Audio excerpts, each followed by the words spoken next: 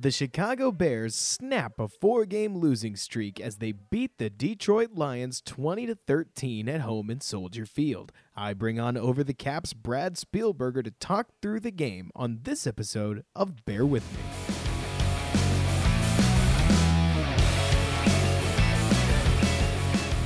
What's up, everybody, and welcome back to Bear With Me, where folks like me, Robert Schmitz, are working hard to bring you the best content that we can on a week-to-week basis. It's kind of wild, too, because if I've counted correctly, I think this is the 40th episode, and the fact that y'all have listened to me talk to you about Bears football for now 40 different episodes is a little wild to me, but hey, that's the extra great present that I can give you on this 40th episode is that we are talking about a Bears win. And that means we've got a lot more positives to talk about than usual, because let's be honest, usually it's all negatives. Today, I have brought on a very special friend of mine, a wonderful guest that brings a knowledge that I just flat out don't have, and that's wonderful Cap stuff. We've got Brad Spielberger from the Blitznet with us. Brad, how are you doing today? Doing well, Robert. Thank you for having me on. I remember doing an interview a very long time ago. I think it was your first. I don't know if it was to Bear With Me. Was it this podcast? Yeah, it was. It was my first guest spot on Bear With Me. There you go. So it all comes full circle. Happy to be here. Absolutely, and happy to have you. And we get to talk about a game, this Bears-Lions victory in Soldier Field against Jeff Driskel, where the Bears won a game 20-13. That I got to be honest, Brad, it was almost a sad football game to watch. I don't know how you felt. And granted, Bears fans, we are going to be more positive than usual, but I have to start by at least giving you the skinny on how it felt. This was a Bears win that almost felt exactly the same as their losses to me, and I can't quite put my finger on why. How did you feel about the game? Yeah, the first half, it was the same as the Eagles' first half, because they pretty much didn't do anything for about 29 minutes, until the end there. So, I think that's a fair feeling to have. There was just no consistency. I want to say 4 3-and-outs in their first 5 drives, probably. So, yeah, and it's Jeff Driskel. So, I think when the defense is getting stops, it's not really exciting you when it's Jeff Driskel, just because it's kind of expected. It was just there weren't really a lot of things to be excited about for the first, seriously, 28 minutes of game time. But it did turn up. There's no denying that. I guess that's exactly right. We're looking at a final score here of 13-20, but then I look at the yardage totals, and I just pulled them up, and the Jeff Driskel-led Lions outgained the Bears 357 yards to 226. Now, the Bears obviously turned that 226 yards into 20 points, which, not bad. But it really did feel like the Lions were running up and down the field pretty much all game long, except for when all of a sudden they weren't able to turn them into points. Now, I'm not too upset about that. Not, especially when we had heroic performances from guys like Nick Kwiatkowski, who stepped in for Danny Trevathan. And I don't know about you, Brad, but when Danny went down, oh my goodness, the breath left my lungs. That's a huge player for the Bears this year. And Kwiatkowski stepped in, and goodness, I don't think you could have played better in limited action. What did you think? Yeah, Trevathan's been one of the captains of this defense all year. There's no debate about that. He's a leader on this team. He's a really important player. When Roquan was struggling a bit, and he played really well today as well. Trevathan was definitely stepping up. But Kwiatkowski, he did it in the last time he came in relief. He had a sack, I think, and maybe even a pick as well. I think he did kind of get exposed in the second game. So I would say, but he did look phenomenal today. I think he had about 10 tackles. What do you have, a sack and a pick? But he's definitely going to need to keep playing, because I don't know if you saw the video of Trevathan, but that elbow of his is definitely broken, I think. Yikes. And what's wild about Kwiatkowski, and this is the total roller coaster that is trying to follow the NFL preseason. I remember for the first couple of games, the first 2, in fact, I thought Kwiatkowski was going to be a cut candidate. He was getting roped up and down the field, especially on those over-the-middle balls. That first preseason game had a couple of them that were just short balls that Kwiatkowski just couldn't match feet with, and ended up running up the field for 12, 15-yard gains. And then all of a sudden we had had that third preseason game against the Colts, and he was everywhere, annihilating offensive linemen, making big plays, very similar to the game that we saw, like you mentioned. I believe it was it the same? I can't remember the game that he came in for the Bears. But today, what I thought was hilarious, because I remember by the end of the preseason, I remember what I was going to say now.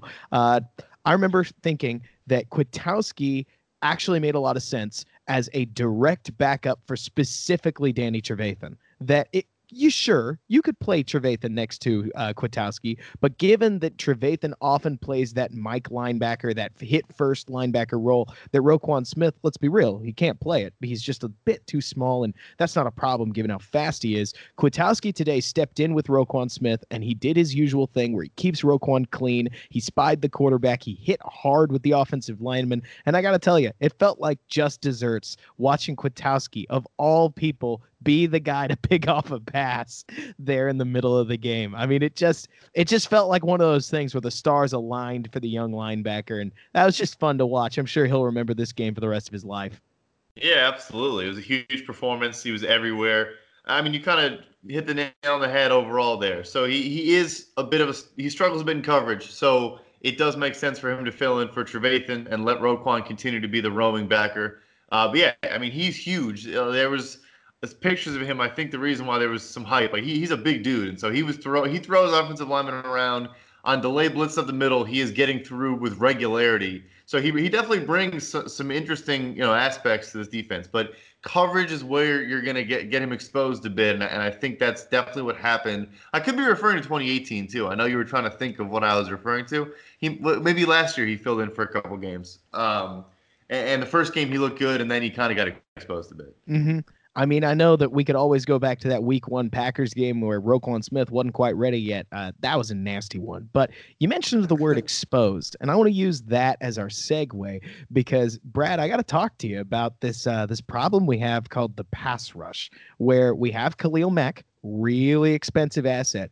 And let's be real. Okay, so next to Khalil Mack right now, we have Leonard Floyd. I actually, as I was leading into this, I forgot he was there, which only makes it worse. The only person we're really missing on this defensive line right now is Akeem Hicks, who, granted, I love Akeem Hicks. I've gotten in trouble before. You may hate this, but I'm going to say it again. I still think Akeem Hicks is the heartbeat of this whole front seven. I don't think it is Khalil Mack because Akeem Hicks allows you to basically cheat code against the run. He can let you play what is effectively like a 2-4 and stop everything. Not to mention he'll pressure the passer, but what in the world do you think is going on with this utter lack of pass rush? And especially from a cap perspective, see if you can weave that in. What do you think the Bears ought to do going forward? Yeah, so I think overall, quick outs has been from the opposing quarterback has been a big part of it. Wentz last week, I want to say it was somewhere around 2.31. Their entire offense was designed around getting the ball out quickly. It's the same thing they did in the playoff game to an extent. That game, I think it was a bit more of the offensive line really just beating, the Bears pass rush. But Lions O-line's decent. They were also though. I mean, Driscoll was getting the ball out quickly because it was short. He wasn't throwing the ball very far down the field, and they were running the ball decently well, getting 6-7 yards. Getting chunk plays. So, I mean, I think it's still there. The pressures are there. Maybe the sacks just aren't finishing. But Nick Williams had a sack today. That was neat. Yeah, he has 6 now. I want to say he leads the team, so he's been really good. Yeah, I mean they have so many pieces there. Yeah, but I agree strongly about the Akeem Hicks point. I mean he's so huge in both pass and run, and versatility. I think I'm realizing more and more is really how you become a dominant and impactful player. And so, yeah, I think they'll come. I think the sacks will come, and the pressure will be more evident. I did say today. And this is me tying in the cap perspective. So I did say today, Floyd had 3 pressures in the last 5 or 6 Lions dropbacks. So I mean, the game probably shouldn't have been where it was. I'm sitting there being like, this guy shouldn't be a hero. This game shouldn't be 2013. But he did. He got in Driscoll's face or kind of forced Driscoll to leave the pocket on 3 out of the last 5 dropbacks. So I mean, that's earning your keep right there. That made me really happy to see. But that is the one cap thing that I tweeted at the deadline. People didn't love is that it's tough to pay one position. I don't really care how good you are. It's tough to pay one position a ton of money, like $40 million+ a year in APY. And I mean, you have Mac there making $20+ million a year. They've restructured his contract, so there's more bonus money pushed out further. Like Leonard is a good player. Like I don't think he's a bad player at all. I said in the tweet, the reason why I would look into it is because he has value, because I think he's a good player. Um, he's more of a run stopping guy, but he can get after the quarterback on occasion. He's streaky, but yeah, I don't know. I don't want to go on, but so that's kind of my thinking there. I think that makes sense. I mean, I agree with you, especially when you've got somebody like Leonard Floyd that if he walks off the team, you're probably looking at a very high compensatory pick. It's hard not to pay somebody like Leonard Floyd a whole lot of money. If you trade him, you could probably get legitimate value back for him, especially given that you would theoretically be doing the hockey style trade somebody so that he can be re-signed with a specific team, not to mention maybe you're trading him on his 5th-year option. But anyways, that's much more for a cap conversation. I just agree with you in general that it's hard to keep Leonard Floyd. Now, before we bounce on to some other game, we got to talk about game things. We'll talk about other stuff at the end. I am impressed. I'm fairly impressed this year with what Buster Skrine's been doing. I did not expect the level of play that we've been getting out of him. And I mean, heck, I was one of the people that was actually kind of high on him, but I didn't think he would look like how he's been for the Bears. And that has been a very, very nice surprise, given that he was signed for what most people would have called way more money than he was worth coming into this season. Now the deal's looking a little bit more palatable. And the only complaint that I really have is that I wish I'm about done, given the lack of pressure that the Bears have been getting with Pagano's let's drop all of our corners into a deep zone and open up entire sections of the field where guys can run and end up wide open within 10 yards of space any direction. But curious to hear what you think about the defensive backfield after today.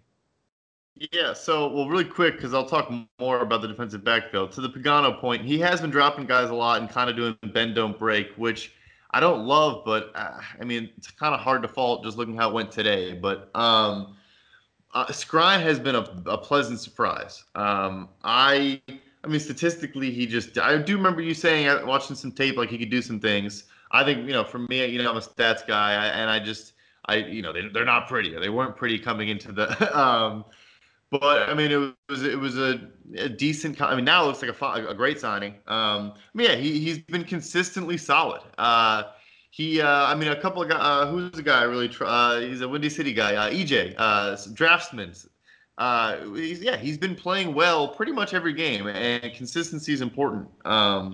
So yeah, and HaHa was good again today as well. Has been good. No, their free agency on the defensive side of the ball coming into this year was very good. I mean, HaHa deal was a steal, and the Skrine, I wouldn't call a Skrine deal a steal, but it was a good signing. Probably I would say at an adequate price. Maybe people thought it was overpaid, but it was a fair deal. And again, this has nothing to do with Skrine, but of course, Callahan is still injured and has not played yet. So. To be specific, when I talk about what Pagano's bend note break is doing, the only frustration that I have right now is that the Bears seem to be playing this hybrid zone thing where what they'll do is, whereas last year they used to basically have their corners in some form of man-to-man coverage, whether it was often they did a split man-to-man where they would have Amukamura play press and they would have Fuller play off exactly like almost every single down, for crying out loud. Whereas this year they tend to blitz someone, and whenever they do that, they have Amukamura drop back into a cover 3 setup, or they'll do it with Fuller. And what that'll do is that'll open up this big open side of the field where that corner normally is, and now they're not. That's the only complaint, because that entire scheme is set up around getting pressure. If you do get pressure, then that deep zone doesn't matter because the quarterback has already gotten hit by the time that he would get the ball out. But we're not getting that pressure. And now so then we're even seeing, and you saw this in the first quarter, you saw this in, I believe, the third quarter again, we're seeing guys like Jeff Driscoll making really solid, like 20-yard passes to guys with no one near them. And that's entirely because of this cover 3 setup. It's the one play in Pagano's playbook that I get where he's coming from. Maybe I'd change it. But that's picking nits. I am not a defensive coach. And speaking as you run it more since the Akeem Hicks injury? He's run it pretty much consistently throughout the season. Okay. Credit to Chuck Pagano. He has been consistent in a classic players coach setup. He's said, nah, we're good with Akeem getting injured. We're still the same defense, and he's run the same defense. Now, I think that some of the Bears' biggest gains this year have come off of this exact play. But at the same time, it's also a blitz. It's basically like a blitz idea. And so I see that there's not a ton of great coverage options you have in the face of a blitz. But at the same time, let me be really honest with you, Brad. Prince Amukamara is not a zone corner. And I would just stop making him a zone corner. Yeah, and I remember him giving up a completion today in zone. No, he needs to play press man. No, I'm with you on that. I mean, 99% of the time. Right. Another ball went over his head into the hands of I think Keenan Allen against the Chargers. But again, now we're harping on a point that we don't need to. And I can't believe this, Brad. We've gone an entire 15 minutes now, and we haven't talked about the offense yet. And I got to tell you, I'm impressed because I think that not enough people around the Bears Twitter circuit are talking about the defense right now. So I like to hope we've given them their due. But of course, you better believe we've got to go back to the offense. And absolutely. One thing that I think is so funny, and because I swear it is the argument that will not die, and I can't stand talking about it anymore. And I talked about it with Lester. I talked about it with EJ, and now I'll talk about it with you. We've got this chicken or egg argument that seems to just never end all across Bears Twitter about who is the source of the offense's problems. Is it Matt Nagy or is it Mitchell Trubisky? Now, I am somebody who's been pretty consistent throughout. I do think that a lot of the problems fall on Mitchell Trubisky, but I'll tell you what, today was a funny day to say that because Trubisky made some throws today that he has not only not made in his entire career, but frankly, if he had made more of a habit of them, I don't think I'd be as upset with him as I am. I mean, that throw he made back or off his back foot to Allen Robinson was one of the best throws I think I've ever seen him make, let alone the touch throw to Broniker in the corner, that really nice ball he had to, I don't even know if it was man coverage with Taylor Gabriel for the touchdown. That was great. I mean, in a Washington game compared to the 3-touchdown Washington game that saw Mitch, quote unquote, earn 1 touchdown and Nagy scheme open 2 more, Mitch threw all 3 of these touchdown passes. And I could make whatever garbage claim about, but these guys were schemed open and, maybe another day. But to give Mitch credit where credit is due, those were solid throws. And if he had done that more often this season, I don't think we'd be now 4-5. Do you? Yeah. No, I do not. I was sitting here being like, "Oh, don't nitpick." But the Tariq Cohen throw, I think you and I could have made, but on a touchdown. I guess you're right. But he made a bunch of really nice throws. I mean, the A-Rob throw was seriously one of the best throws I've seen him make in his career. I mean, just back foot, which usually takes air out of the ball, and he had plenty of air underneath it. It was laid out nicely in front of A-Rob, and then we talked pre-show, but the touch ball to Broniker, I said to you, the reason why I loved it is that it was an anticipation throw. I mean, he was throwing to a spot, not to a player. And that is the thing that we're not seeing. And that's when I panic and when I freak out, it's stuff like that. Because when you can only throw once a guy is open, in the NFL, once a guy is open, he's covered, if you know what I mean. Like, once a guy's open, he's no longer open. So, like, when he's throwing guys open or throwing, anticipatorily, that's not a word. Like, that's what you're looking for. It is now. So, like, and that, like, I was sitting here like, that was, the Taylor Gabriel throw. I mean, he was open, but it was like, I think it may have been a busted route almost. And I think he just kind of let it to a spot. Like, it was, he looked good at times in the second half. Like, that, it's fair to say. But again, the Lions defense is not good. Oh, no. And I'll brag on Matt Nagy for a second talking about that Taylor Gabriel route. That is a classic Nagy concept. And it's not to say that Nagy is the only one who does this, because if he is, I mean, the rest of the NFL is slacking. So let me just go ahead and remind you, this is not new.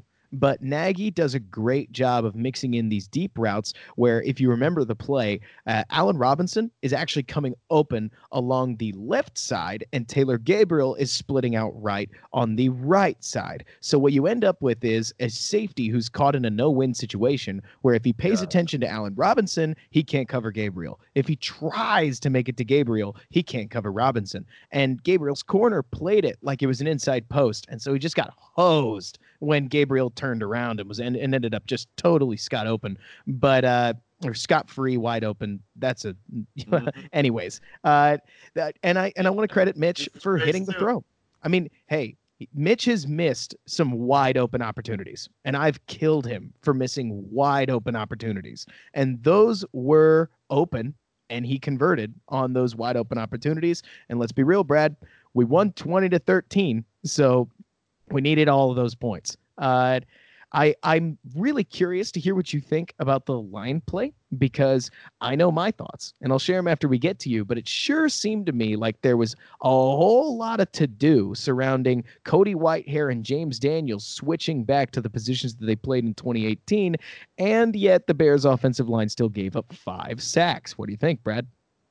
Yeah, so sometimes I have takes that I'm so like strong on, and I try to check myself because I'm like, Brad, you've never been a coach of an NFL team, like you or anything even close to that, that area. But I just don't understand when you have two guys, like I said to you again pre-show, of the 5 offensive line positions, I worry on a week-to-week basis. I'll say this: I worry the least about left guard and center. The first 8 weeks of the season, I mean, so. There were growing pains. They were not perfect, but I think they could have figured it out. And I do like James Daniels in space. I like when he gets out in space more. I think he could be like a Jason Kelce type center. The way the Eagles use him, like he's mobile and he's nifty and he's obviously young. And again, I don't know the issue if there was just, protection issues. Obviously, it went viral on Twitter. The whole where Daniels broke right on Fletcher Cox when there was like 6 rushers from the left side, and it was like, was that on Daniels? Was that on Trubisky? So again, I don't know the issue. But to me, it's like you played 8 games. You made this switch. I think you should stick with it. I mean, again, like to be cheeky, like, oh, after 8 weeks trying something on offense that didn't work, like you're switching it up, like maybe you should do that at other positions too. Like, I mean, yeah. One thing that I thought was just hard to watch, if I could be honest, Brad, to piggyback off of what you're saying, because in general, I agree with you. What really surprised me was that, so last week we saw Mitch Trubisky seem to struggle with calls at the line. In the very first half of the Philadelphia Eagles game, the Bears gave up, if I remember correctly, 3 sacks. Lester pinned 2 of them on Trubisky, partially because of this line issue in his sack watch, which brought Trubisky up to 8 sacks in, I believe, 8 games at the time, which is insane, by the way. He didn't play at all, too. But so, oh yeah, you're right. But anyways, woof. But so I was hoping that at the very least, if we were going to switch Daniels and Whitehair back, because Bears fans, if I could be really honest, I've always thought Cody Whitehair made more sense as a guard. I believe he was drafted to be a guard and was pushed into center duty because the center got hurt that year, though the center's name escapes me at the moment. But so when he and Daniels got the opportunity to switch, I figured that there would be some growing pains, but over this last week, or over these last couple of weeks, it has seemed as if he's gotten better and better and better. Now, we put Whitehair in. Not only did we give up all these sacks, but that bad snapping issue from years and years ago totally came back. I mean, Whitehair had a couple of snaps that were downright nasty. One, in fact, that, as we talked about before the show, killed a play. I mean, granted, Trubisky was able to pick it up, make some moves, turn it into a 3-yard gain, but whatever that play was, it didn't happen because of a nasty snap. And in the process, we gave up 5 sacks. Now, what's crazy to me about those, and we talked about this at length in pre-show, but I'll be as crisp as I can. 3 of those sacks should have never happened. I don't know about the other 2 because I haven't watched all 5 of them over and over. But what I can say, Bears fans, that rollout sack that he took, the first one, I believe it was a 2nd and 6, rolls out to his left, looks deep, ends up not seeing what he wants, and he checks it down. And by checks it down, he pulls the ball back, and then he gets sacked. He's got to get that ball out of bounds. That is an unacceptable loss of 3 yards. It's an unacceptable sack to take. Then the 4th and 5th sack when the Bears needed to get something going. First one on 3rd and 1. He drops back. I believe it's a play action. He looks left. He starts to run right. And if you remember, he tucks the ball and he tries to run for the first down. Here's the problem. Allen Robinson's not only open early, but he's also open late because Allen Robinson's guy is the one who leaves to go hit Trubisky. And Trubisky doesn't pick his eyes up and just throw over the guy. And now you may say, well, Robert, you don't have the all-22. And I hear you. But the problem is David Montgomery's open too. And that's at the same time as Allen Robinson. He's breaking left if Robinson's breaking right. So Trubisky seemed to have options on that 4th sack that the Bears, let's be honest, they kind of needed some offensive momentum, not only to just kill some clock down, but also to see if they could put the Lions away. Then the Lions got the ball back. Jeff Driscoll made the best throw of the day, that 47-yard on-the-run ball to Kenny Golladay. The Bears got the ball back. They're looking at 3rd and 11 now to skip ahead.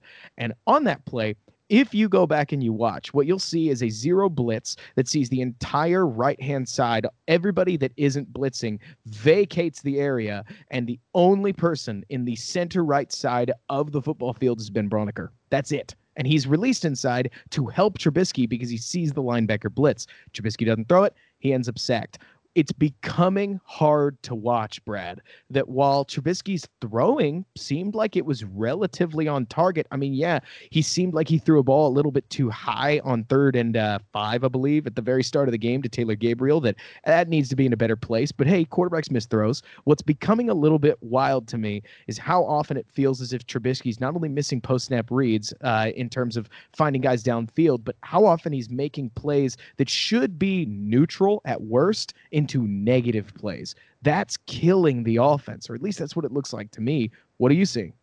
No, 100%. Because there's a thing that, so there was a huge discussion. You know, I'm going to bring some analytics into the fold. Not really even analytics, but just some statistical stuff. And I don't know how the viewer, the listeners feel about that, but we'll go there. But so, no, the original discussion, honestly, was how sometimes the interceptions aren't that bad because if you throw like a 50-yard bomb and they pick it off, it's like, it's basically a punt, whatever. So they got in this whole conversation of like, what do we look at from quarterbacks that we overvalue or undervalue? And it's like, taking sacks is terrible. It can kill drives. It can knock you out of field goal range. You can fumble. I mean, it's awful. And I think you need to look at it. And as you mentioned, there are sacks that are on the offensive line and there are sacks that are on the quarterback. So I'm not saying, you know, when you're David Carr for the Texans, the expansion team, and you're getting sacked 75 times, like that's not on you. Like, and I understand that. But when I honestly think like it almost might be like he's afraid to run directive. So he takes a sack instead, which doesn't even make sense intuitively, but like it's a safer tackle. Like, I don't know. Like he doesn't throw, right? Like we're saying we were talking before, too. You mentioned the play with Braunecker. Yeah, those trips right, and they all ran deep routes, and he was underneath. He's on, like, 3 of the sacks, too. I wouldn't have even liked for him to throw to a receiver. I just wanted him to throw the ball away. Like, he was outside of the tackle. Like, there was no issue. It was not an intentional grounding. Like, just throw it out of bounds. And it's, like the simple – and then you mentioned – and it's all mental things. I mean, you mentioned the play with the Robinson Montgomery. He rolls right. And the thing is, I actually watched, you had to pull up the video. I actually do think that corner is kind of hovering on Allen Robinson a little bit earlier. Like he's kind of out of the frame, but I think he's there. But what does happen is Trubisky keeps rolling right, guys? So he's rolling right, and A-Rob is rolling right as well. And he's outside, and Monty is kind of just like hovering a little bit inside of A-Rob. There's 2 defenders, and there's 3 of them. So regardless of who's covered early on, all of a sudden, half the field is just those 5 people, right? It's 3 Bears, 2 Lions, and no one else. He can keep it, or he can throw to 2 people. And he just, like, keeps it. A guy comes after him, and he just takes a sack. It's like, it's math. Like, it's 3 on 2. If a guy's coming at you, one of the 2 guys is open. So I think that's been the problem with Trubisky, if I could be honest. We've talked about it, not you and me. I mean, well, we have, but tons of people have talked about it on this show. Tons of people have talked about it on other shows. Predetermination, that you're getting that issue not only in how he operates, you know, while throwing the football, but I think we're seeing that in terms of how he deals with decisions from behind the pocket or in the pocket, even though he, you know, runs out of the pocket all the time, but blah, blah, blah. I'll let other people talk about that. The issue is, like you're saying, he will run a draw and dump when he decides he needs to draw and dump. But when he decides he needs to run, he will rarely option into that draw and dump state. It's as if he makes his decision, and whenever he makes that decision, he's gotta carry it out. And I don't know what's killing me in terms of watching this offense, Brad, is I watched this Bears offense for the entire first half try to establish the ground game, and they couldn't. Partially because the team's not built for that, but to just call it what it is for a second, let's just assume that any play that doesn't work is Matt Nagy's fault when it comes to the run game. Let's just pin that whole thing on him for the sake of the chicken or the egg argument, right? Well, in that first half, Matt Nagy stuck to the run as hard as he could. Ended up with, I believe, almost no gains in his first 10 running plays. Any gains that did come were off of one of those insane plays that you and I have seen, I personally think, way too many of, where Monty starts getting hit either behind the line or at about the one, sheds not one but 2 or 3 tacklers, and churns out 7 yards where there should be 0. And I believe the stat was in his first 7 carries, he picked up 16 yards, and it may have even been less than that. So obviously things weren't working. Then Trubisky and the Bears offense drive down on an 80-yard drive that, if you're like me, Bears fans, you sat and watched and said, what in the world? Where was this? But the Bears turn it into a touchdown. Really nice throw to Ben Braunecker. I got to tell you, Brad, this could be a whole separate podcast, but this whole offense desperately needs a good tight end or a quarterback that's going to use whatever tight end he has. These tight ends are open. Braunecker was open. But again, we could talk about that another time. As soon as that happened, and the Bears came out and they even scored another touchdown. And then they scored another touchdown. Suddenly, Tariq Cohen, who has been averaging 2.4 yards per carry, was popping out 5 and 6 yard runs. Suddenly, David Montgomery taking a run from the shotgun. There's nobody there. Picks up 9 yards. Suddenly, Tariq Cohen catches a swing pass. You could call that Nagy scheming, Brad, but that's just good play. I mean, the whole offense was set up to where the Lions defense was sitting in the end zone waiting for where Trubisky would throw it. He optioned it out to Cohen. That looked like 2018. That's the stuff we used to be patting Nagy on the back for, and now people want to kill him for, is that getting a guy in space and letting him make a play underneath. This looked like the Nagy offense, and when the Nagy offense was moving, we were running the ball way, way better. And so I got to wonder, I really got to wonder, what would this offense look like with a quarterback that was operating the offense the way that Trubisky was operating it in that 3-touchdown stretch? What would, as Nagy says, what would this offense look like if they had a quarterback that was making less negative plays than it feels like Trubisky is? And we have talked this long, and we haven't even talked about, again, misplaced balls or some of the hospital balls. I know he threw a nasty, nasty football to both Allen Robinson and Anthony Miller. And I got to tell you, Brad, we can't afford to lose either of them. So those aren't exactly balls that you want to see. It is a little wild to me that Bears fans are more than willing to dive on a coach who, when his offense is rolling, and it hasn't rolled often in 2019, but when it is, it looks that good. Everything you keep hearing about from Nagy about how we want to establish the run, this is how we want to do it. Well, I kind of got it today. It made a lot more sense to me. And I don't know, but it really looks to me as if Trubisky is on his rougher plays. He is, like you talk about with sacks. I think you bring up a great point. Those are huge negative plays, and those negative plays are killing this offense. Yeah, without a doubt. I mean, the thing that, honestly, I'm a believer of, that this isn't as established, but I honestly believe in you establish the pass to set up the run. I honestly think you stretch them out and you push things downfield and you spread them out and you force them to think drop back, coverage, and then you have light box counts, 6 guys in the box, and then you're getting 7-8 yards a carry. And also another, this is my last analytical point, I want to start. Bring him in. So I think David Montgomery. So there's yards after contact that sites will track. I think if you just look at David Montgomery's rushing yards for the year, it's the same stat. Like, I don't think there's any deviation. Like, I think he gets hit at or behind the line of scrimmage on every single carry, and then whatever he gains after that is both his rushing yards and his yards after contact every carry.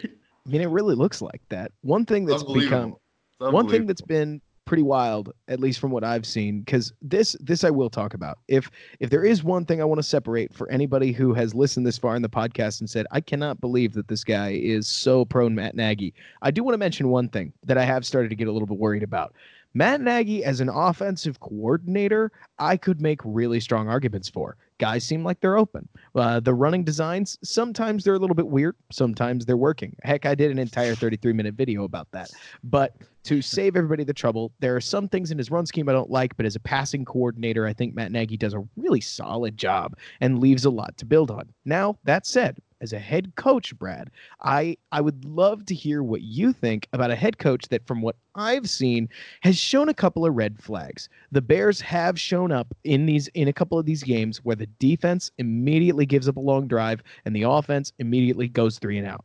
You're seeing slow starts. We're seeing some weaker finishes. We're seeing some strange end game decisions. We're seeing players that, honestly, they don't seem to be developing that much on the offense. And yeah, okay, I think that there is fair argument to say that some of this stuff all runs back towards the quarterback, that maybe with a better quarterback, it would all be going better. And don't get me wrong, let's leave that door open.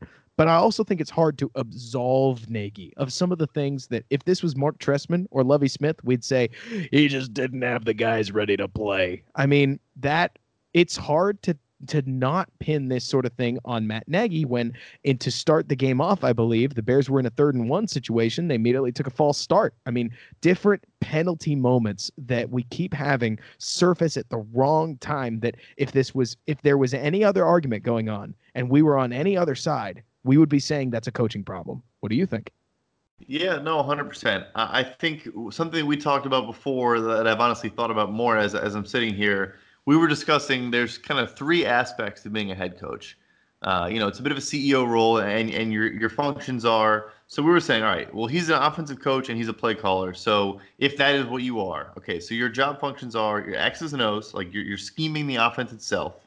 Then it's game management, that is, calling timeouts, keeping track of everything in terms of, right, when you're calling timeouts, when you're, I don't know why I'm blanking. Everything that goes into game management. And then there's like locker room, like keeping the guys motivated, like keeping everyone engaged, so anyways, you and I think agree that Nagy, the first and the last there, drawing things up and then just keeping, vibes positive. I think he's stellar at both of those. But the middle one, there's definitely deficiencies that are starting to become, I think, more and more concerning. Yeah, no, I agree with you there. One thing that is pretty funny, I'll tell you about that, Brad. I think this is hilarious, actually. There are a whole bunch of Bears fans that keep saying, and they keep comparing Matt Nagy to Andy Reid. Ah, man, what if he was more like Andy Reid? What if our offense was more like Andy Reid? What if? I think it's hilarious, because if that's the case, because I agree with you, and Nagy gets a quarterback that he can work with. Let's pretend for a second he got 2017 Alex Smith and was able to make this offense go. I think we would be seeing an almost carbon copy of Andy Reid in the Chicago Bears head coaching position. I mean, everything from very weird game management and the ability to make almost any lead evaporate for you or against you seems to be who we have as our head coach. That the players love him, that he works really hard, that schematically speaking, he's very solid on offense, and in fact, maybe even a little bit ahead of the game, but that late game management could haunt him throughout his entire tenure in Chicago. It's like fourth down. I had like a brain freeze. It's like fourth down decisions too. Like if it's 4th and 2 on the opponent's 40, like he needs to be going for it. Like things like that. That it's just he's making some questionable, and then I think it's game flow. Like a lot of those, I remember I asked Dan Orlovsky and Sage Rosenfels if they would elaborate, because they both were saying there's no rhythm and no just flow to his offense, and I was kind of can you elaborate on that further? And it does kind of, I don't know. I've been trying to look for it. I guess I don't know what to look for as much as those guys do, but right. There is a bit of a randomness to it. There is a bit of a when the thing, like we discussed, when things are working, they're working great and he's in rhythm. But when a couple things go wrong, it becomes very choppy and just very disjointed almost. And it's when it's working, it's sweet music, but Oh yeah, and that's one thing that I'm excited to tell you about this because I don't know if I've really talked about this at all. So I was talking to Bobby Peters, and for anybody who doesn't know who Bobby Peters is, he literally wrote a book on the Bears offense from 2018. He went in, he studied it, he learned it as well as he could so that he could explain to me some of the finer X's and O's of what the Bears are doing. And one thing he talked about is that Matt Nagy, as inexperienced a play caller as he is, really does need time to grow into the role. He needs to develop just like any other player. And especially given the way that his offense is currently playing, that he can't run his quarterback focused West Coast style Nagy blend, he's already a fish out of water calling plays that he just doesn't really understand.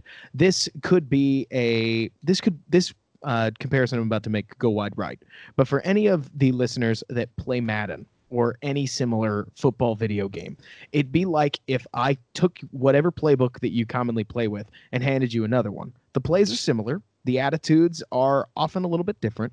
And in that, you're not going to be near as confident as you would be if you were using the playbook that you usually used.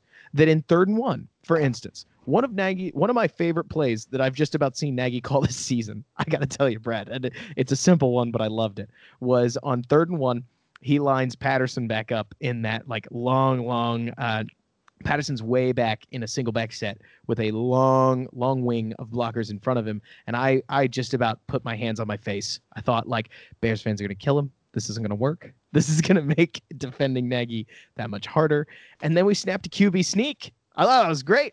I thought that was such a simple wrinkle that all the attention went on Cordero Patterson, who, for those of you who know him, Kari Thompson, I would love to quote the guy here, says probably the worst flaw Matt Nagy has is that he does not know how to use Cordero Patterson in a non-obvious way.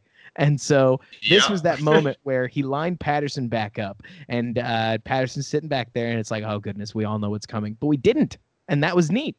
But in all of this, I just get the impression that Matt Nagy isn't quite getting to run the offense that he wants to, and if he is, he still needs practice. And I'm willing to give him a little bit more time because obviously the guy's on, I think, a 5-year contract. So let's be real, Bears fans, he's not going anywhere.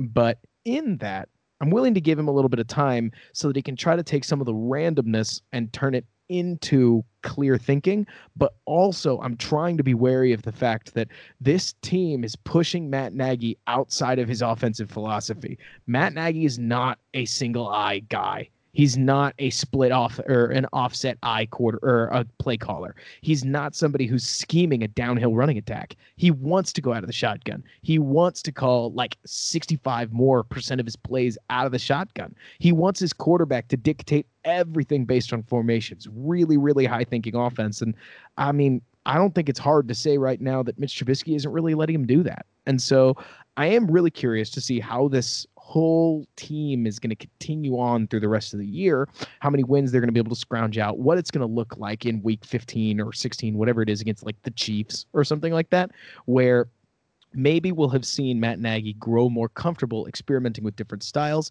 Maybe, just maybe, this season will teach him how to better run the ball in 2020 when he does have a quarterback that can make those calls. Because I'll tell you what, J.P. Holtz has really started to impress me. Now, that was a lot of thoughts. And so I'd love to get what you're thinking, I would take Brad. a more general. No, yeah, here. I would just take a more general kind of 30,000-foot view.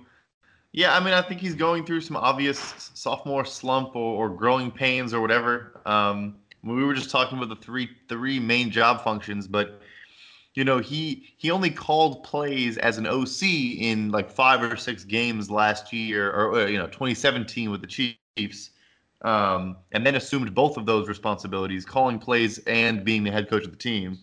So, I mean, I think I mentioned this is kind of could also be a whole separate podcast, but last year was such an overachievement that I think that we maybe almost don't realize how high of a pedestal we have like some of the people on. I mean, this guy came in here and as a first-year head coach won 12 games, and the offense wasn't perfect, but I mean, there was gimmicks when you needed them, and things were flowing with a clear, not elite operator. So, I mean, I think it's like he's just figuring things out, like you said, and I mean, we'll see, but yeah, I mean, definitely we will see once there is a above average, I say when, hopefully it's not an if, hopefully it's a when when there's an above average operator what things look like, and then I think it's fair to be fair. I mean, the best coaches like an Andy Reid can get Matt Moore to almost beat the Packers and Vikings in our division. I mean, they barely lost to the Packers; they were in a shootout, and then they beat the Vikings. So, and I mean, I think it is fair to say I want him to still finish like 21st, 22nd in offense, and be like, okay, like he's not near the bottom of the entire league.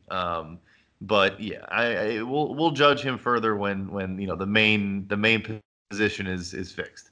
Overall, basically, I would love to see. So, analysts like us, I know that we've all kind of come to the agreement that the Bears season is probably, in terms of a playoff contention, not happening. Or the word was over, but you get the idea. Sad. Not trying to bury the Bears after a win, but the point is that if there's one thing that I want to see, I do want to see player development, and I don't want to see wholesale fire sale player development. You do that when you're an 8-loss team, in my opinion. Like you can't do the analytical thing and just start playing Riley Ridley, playing Duke Shelley over guys that have earned their playing time just because you are a 5-loss team. I mean, it is technically possible to make the playoffs as a 5-loss team. Yeah, no, you're right. You're very right. It's just really unlikely. So you can't just sell the team. What I would like to see, this is something that going forward, looking forward, I would love to see the Bears not only score more points against teams that aren't starting Jeff Driscoll, but I would love to see a little bit more development opportunities for guys like Anthony Miller, for guys even like Allen Robinson, who looks like a flat-out dominator. I love the way he's playing football, and especially setting things up for David Montgomery, one player that I, Bears fans, am actually working on a bit of a study. Hopefully I'll have it out this week. But I have started looking into what's gone on with Tarik Cohen. And to give you a bit of a sneak preview, I think it's really interesting because I don't think that there's a player you can watch that better exemplifies how the offense is doing moment to moment. Tarik Cohen needs space. Not only does he need space, but he needs to be limited in terms of how many guys he's engaging at once. I got to tell y'all, while I know plenty of people want to compare somebody like Tarik Cohen to a guy like Barry Sanders, he cannot take on 3, 4, 5 tacklers and be expected to win. He just can't. But in a one-on-one, he's exactly who you want. There are tons of guys in the NFL that are exactly like that. And as we saw in that middle part of the game, Tarik Cohen caught his swing pass, turned it into a 10-yard gain. He started running the ball, and he ran the ball way more effectively than he has all season. I believe that when you watch Tarik Cohen, we'll get to see whether this offense is, finding any rhythm. I mean, you'll know when they're getting rhythm, but Tarik Cohen's the one who stands the most to gain, and I'd love to see guys like him, Montgomery, Anthony Miller, basically any of the younger guys that we think are going to be a core part of this team going forward, get a shot. And if Trubisky is going to be the guy, because I'm not Ryan Pace, neither are you, Brad, and as much as we would say, I can't wait to see when somebody else is playing, maybe they're going to stick with Trubisky. If that's the case, I want to see him throw to the tight ends more. It's getting exhausting watching the tight ends not get used. And don't get me wrong, that's not me saying that Adam Shaheen, who got, made inactive today after a couple of 2 weeks of just terrible performing, or Trey Burton, superstar, top 5 paid tight end, has been utterly invisible. It's not to say they're any good, but it is to say that this offense is built around that tight end taking advantage of linebackers. And yeah, I mean, I believe even Ben Broniker can do that. So I'd love to see them play, weirdly enough, because I know a lot of people want to get away from quote unquote Nagy ball. I'd love to see a little bit more of it, a full lean into it. And I know that that's what Nagy's been trying to do, but over the course of this season, I just don't want to see the seams of this team unravel as we just try to scrape out whatever wins possible.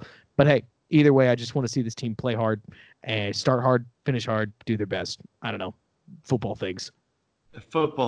Yeah. Just finish strong and keep the momentum going. I also, just to touch on, I know we're wrapping up, just to touch on your overarching point, though, about the tight end. I mean, the tight end position is, again, this is us making excuses. I'm not trying to say the offense should work around it, and if they had them, they'd be better. The tight end position is the second biggest disappointment. I mean, you had to think. I think they also thought they were going to get, like, from Burton and Shaheen, with the development of Shaheen once he got healthy, and then with Burton, with the free agency signing, they obviously loved what they saw. I really think they were like, all right, we're going to be a 12 personnel, shift some stuff around, be funky, but have 2 tight ends going, running, and just being like, and it just never panned out. So then he had to shift, and then it's like a ton of 11 personnel, a ton of 3 wide receiver sets, like plus Cohen becomes a receiver. Like it all got out of whack, and everything just kind of felt like, yeah, I mean the tight end position has been a struggle. Yeah, and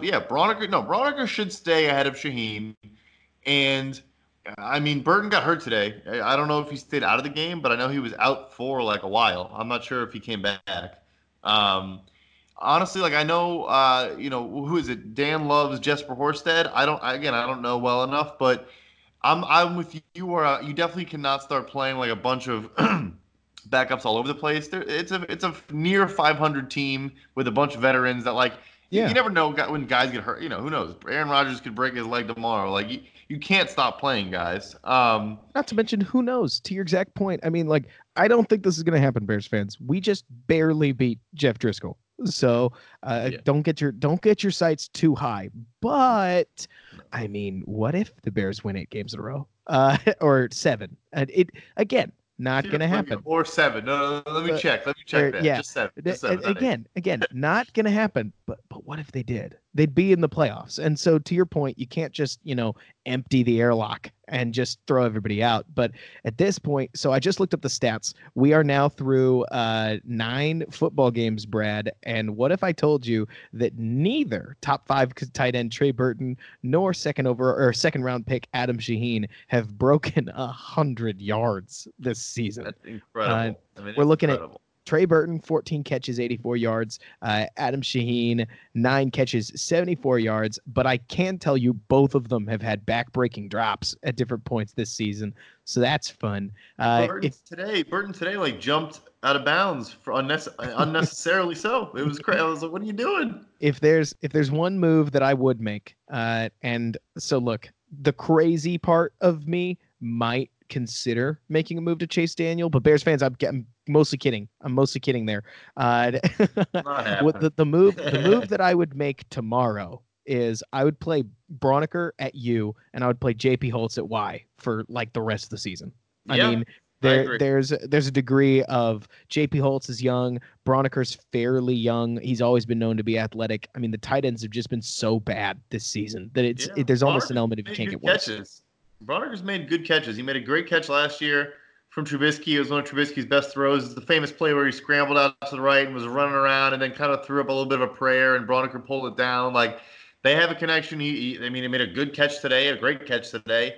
No, it's almost like it's an account. This is kind of the flip side of like just go developmental. It's almost like you also owe accountability and just owe like. Right. If you step up and play well, and are you not the prototype, or were you undrafted versus second round pick? Like, we don't care anymore because you're outperforming that guy, and then it's that simple. I mean, Burton, I think, will continue to earn his spot in the lineup if he's healthy, but just because the money is still crazy.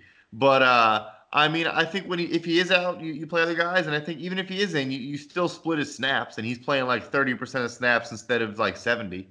Right. And I'm right about to let you go here because we are running out of time. But I will ask one thing. While I do have our resident cap expert in-house, I got to ask, okay, so the Bears had there was a whole lot of thinking that coming into this season that Trubisky was going to play well.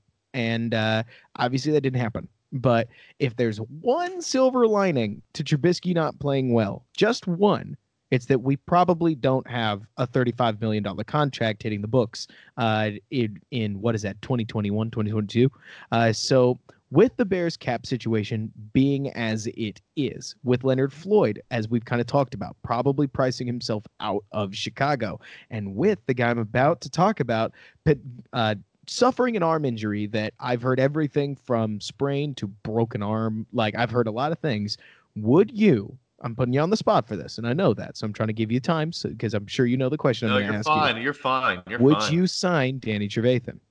So this is like my favorite question right now because one of my worst calls of my life, and I like to check myself, like I've said a couple times now, was like 2 years ago now, and people forget because it's kind of, you have short-term memory, but Trevathan, I think, got hurt in both of the first 2 years he was in Chicago and missed like significant time.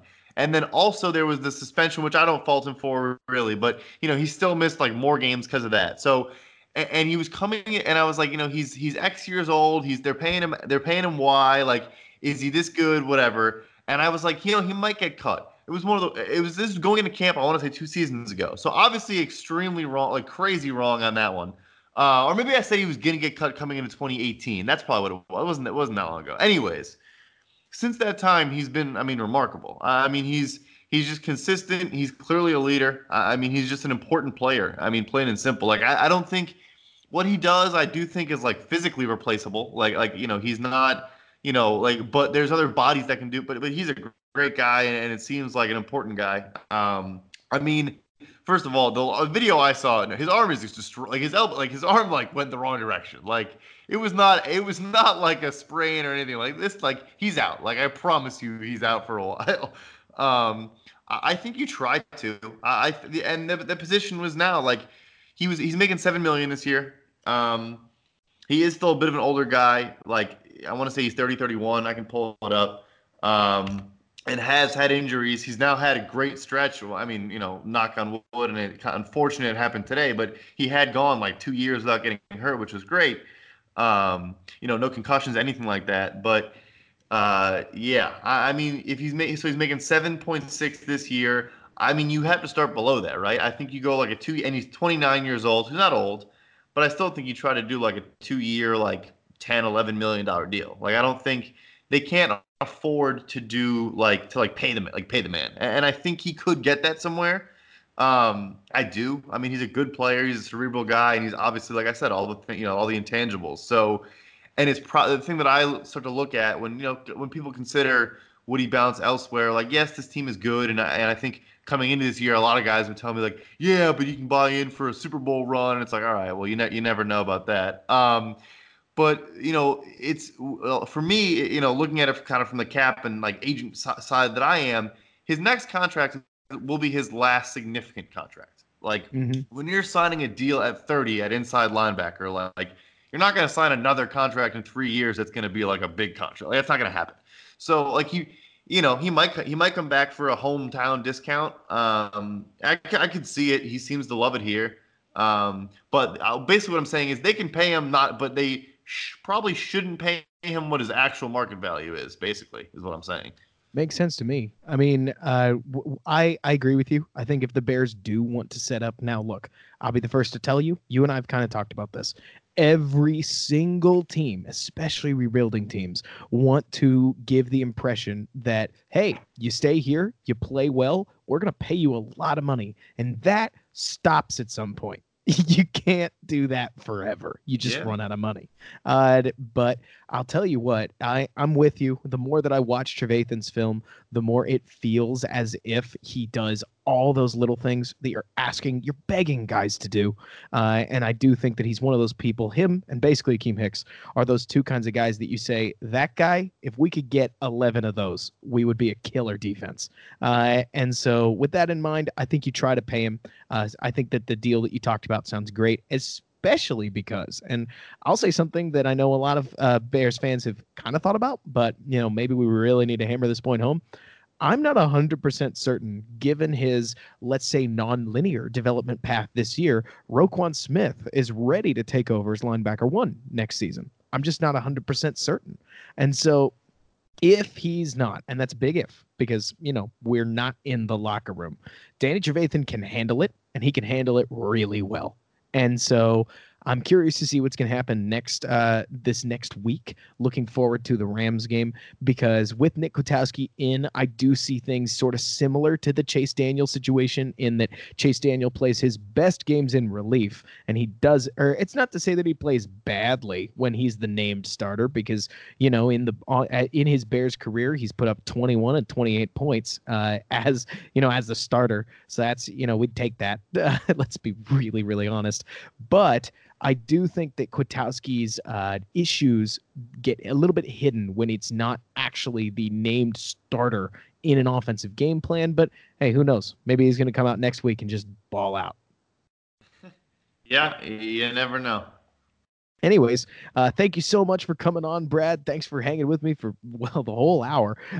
So please feel free to let the listeners know, hey, Brad, where can they find you?